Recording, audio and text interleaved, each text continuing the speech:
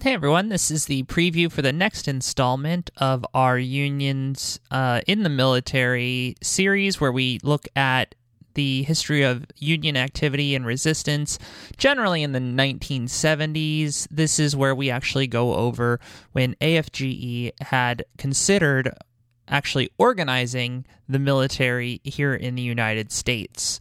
So if you want the full thing, become a patron at patreon.com/workstoppage. It's the only way that we get any money for doing all of this work, and we really, really appreciate it. Otherwise, you can jump in the Discord and message one of the admins if you cannot afford to become a patron, and we will hook you up with the feed. But otherwise, I will let you enjoy this preview. Solidarity. And adding fuel to the fire of the reaction, the Washington Post announced on December 9th of 1976 that AFG was set and ready to go with their organizing campaign, which was largely untrue, as they hadn't really even gotten any organizers ready for the project yet. And it's just like, so middle of 1976, they say, all right, you know, we'll make it so that it's not restricted in our bylaws from organizing the military. The Washington Post says a couple months later, they have an entire campaign ready.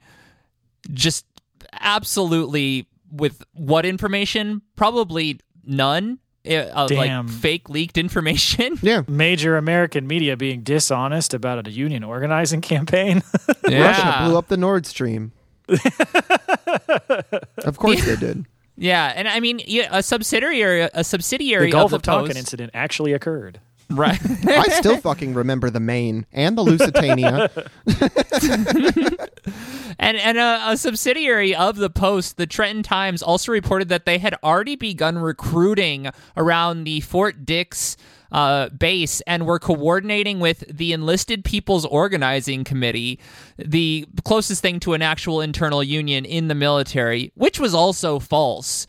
But the damage at this point was done, and instead of using this coverage to kind of ignite the organizing, AFGE leadership actually just tabled the issue until March of 1977. They were just like, we cannot face this sort of backlash. Yeah, I mean, this whole thing, especially the way the coverage around it keeps undercutting what the AFG is trying to do.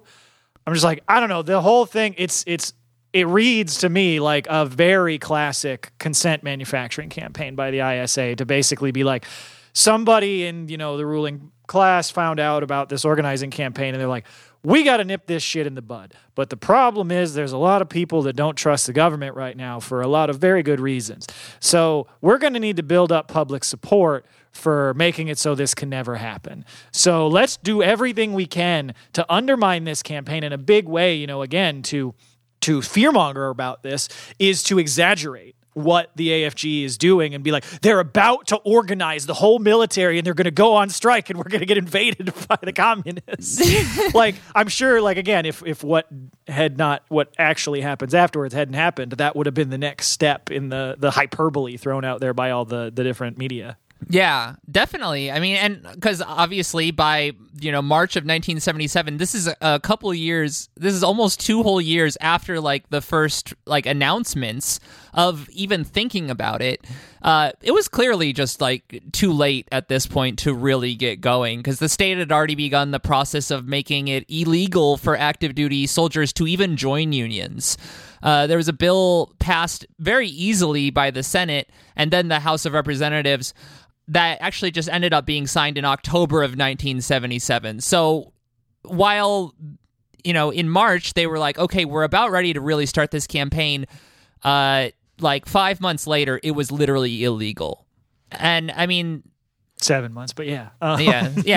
7 months later is basically illegal. And I mean, the military at that point was actually already acting as though it had passed, like before it had even been signed in October, and were basically aggressively squashing any organizing that was happening, because there were still internal organizing efforts happening in the military, but since they were to be made illegal, the military somehow is able to mobilize and get the law, in action so fast, which seems like an interesting way that the government worked, in my opinion, because so often these things pass and like, oh, we need 6 months or a year or 2 years to roll this sort of thing out, whereas the actual repression around this happened before the bill was even being signed. Well, I think that's another parallel, though, that we see. That is actually a parallel, I think, that works with the private sector, because, I mean, how many times do we see companies just straight up lie about, like, labor rights? And it's like, because, I mean, probably the biggest one being how many employers tell you it's illegal to talk to your coworkers about how much you make. Like, every fucking boss says that shit, even though it's illegal to say that, because a lot of people are going to hear that and just believe it and be afraid of it. And so even if you don't have the law on your side, if you're in a position of power, especially this level of power, it's easy to just be like, yeah, okay, the law isn't on my side, but we'll make sure it is when it counts. So just go ahead and do it before the law says that anyway. Yeah, absolutely. The bill itself, though, made it so that active duty soldiers attempting to collectively bargain, collect dues, forward grievances, or change anything related to working conditions would face up to 5 years in prison and no less than a $25,000 fine. There were exceptions made for petitioning Congress, addressing grievances through proper channels, and for advocacy groups that provided legal counsel, but only if they were outside groups. This effectively ended any possibility that an above-board union would ever be able to organize anyone in the military, even though the law really only applied to active duty soldiers.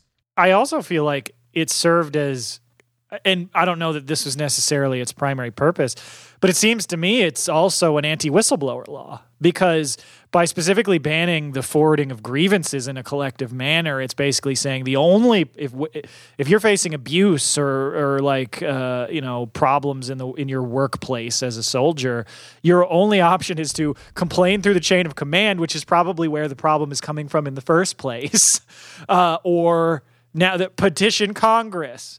And that, yeah, I'm sure that's going to fucking work. Or file federal lawsuits. Right, Well, again. they've carved out in this rule, they're like, actually, you are still allowed to do all of the stuff from before that doesn't work. So good luck with that. Yeah, well, because again, like, we talk about one of the things that grad student unions like are always fighting for is a fair grievance procedure, because they're told that if there's like a sexual harassment problem, they're like, oh, we have a procedure for this. Go through your chain of command, which is your supervisor, who's probably the person doing the abusing. It's like a grievance procedure, even in a non-revolutionary union, is so important, and it's like by shutting off all avenues for reporting outside of the normal chain of command, this bill not only crushes the ability to organize, like you said, above board unions for active duty personnel, but also really for anybody who's a member of any of the armed services to go to an outside group or even just collectively organize to try, and not even to form a union, but just to be like, this officer is abusive and is like hurting people. Yeah, no, that's definitely true. And I mean, it's probably one of the major reasons that there is such pervasive abuse in the military, because there are still no paths beyond the, quote, proper channels. And I mean, this law does still exist today, and there have been some like stirrings of non-active duty military personnel showing interest in unionizing in, I believe, Texas and Massachusetts, but In Connecticut. Oh, okay. For the National Guard. Yeah. Okay, it was Connecticut. Those East Coast states that blend together in my mind a little bit. But they, beyond like the initial articles represent like that said that there was interest in it, there has been really no follow-ups on that, and I searched really hard for any follow-ups, and there's just not really anything. Yeah, so, at least I'm only, aware of this peripherally, but I know that because of this law, obviously we're not seeing any organizing within active duty. There have been recent, like you said, discussions about organizing members of the National Guard specifically. But and there was a recent Supreme Court case last year that said, yes, if you're in the National Guard, even if you're on deployment, if it's deployment in your state rather than like deployment to a foreign war zone, then you can actually be part of a union. But I haven't actually I don't think I've seen any of those drives actually succeed yet. It's like more of just like an abstract question. Yeah, and there was not like, in those articles, I didn't think there was really like interviews with the soldiers necessarily, and like it's not like there's a lot of information that would compel me to think that they are really strong movements that will come to fruition anytime soon. No, and I mean, the function of the National Guard is basically to be even more cops than the regular military. So, Oh yeah, and so one last little detail on this, in like very American fashion, when the bill was passed, the soldiers were told that they were in the army to defend democracy rather than practice it, which is to me just quintessential Americanism. Yeah, I mean, that's the sort of thing. I mean, you hear that all the time because people will be like, because you'll hear like reactionaries will just be like, hey, we live in the freest country on earth. And people be like, well, how come like 90% of people want this XYZ policy, more housing, Medicare for all, any of these things, but then nobody ever does it, like ever. Like this is with every issue. And then they'll just respond, well, we're a republic.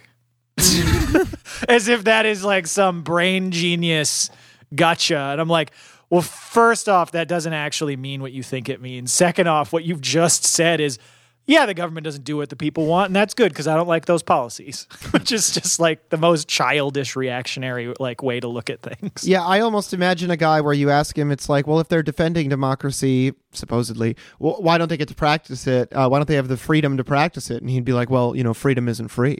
Right. Yeah. They have to pay for your freedom with theirs, and that's why you should give them a free burger when they come into your McDonald's on Veterans Day. That's right.